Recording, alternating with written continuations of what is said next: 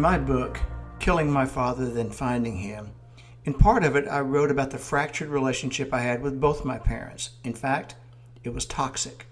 They were cruel and they were abusive, and I felt like I was never good enough. This led to an identity crisis as an adult.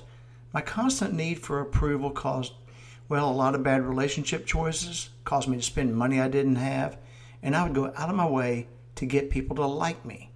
It took years of self-work, hard self-work, to finally rid myself of the need for other people's approval. If you're dealing with this, I want to encourage you, work on yourself. It isn't easy, so don't fool yourself, but it will free you from the demons inside your head. You will be free, and that is something to consider.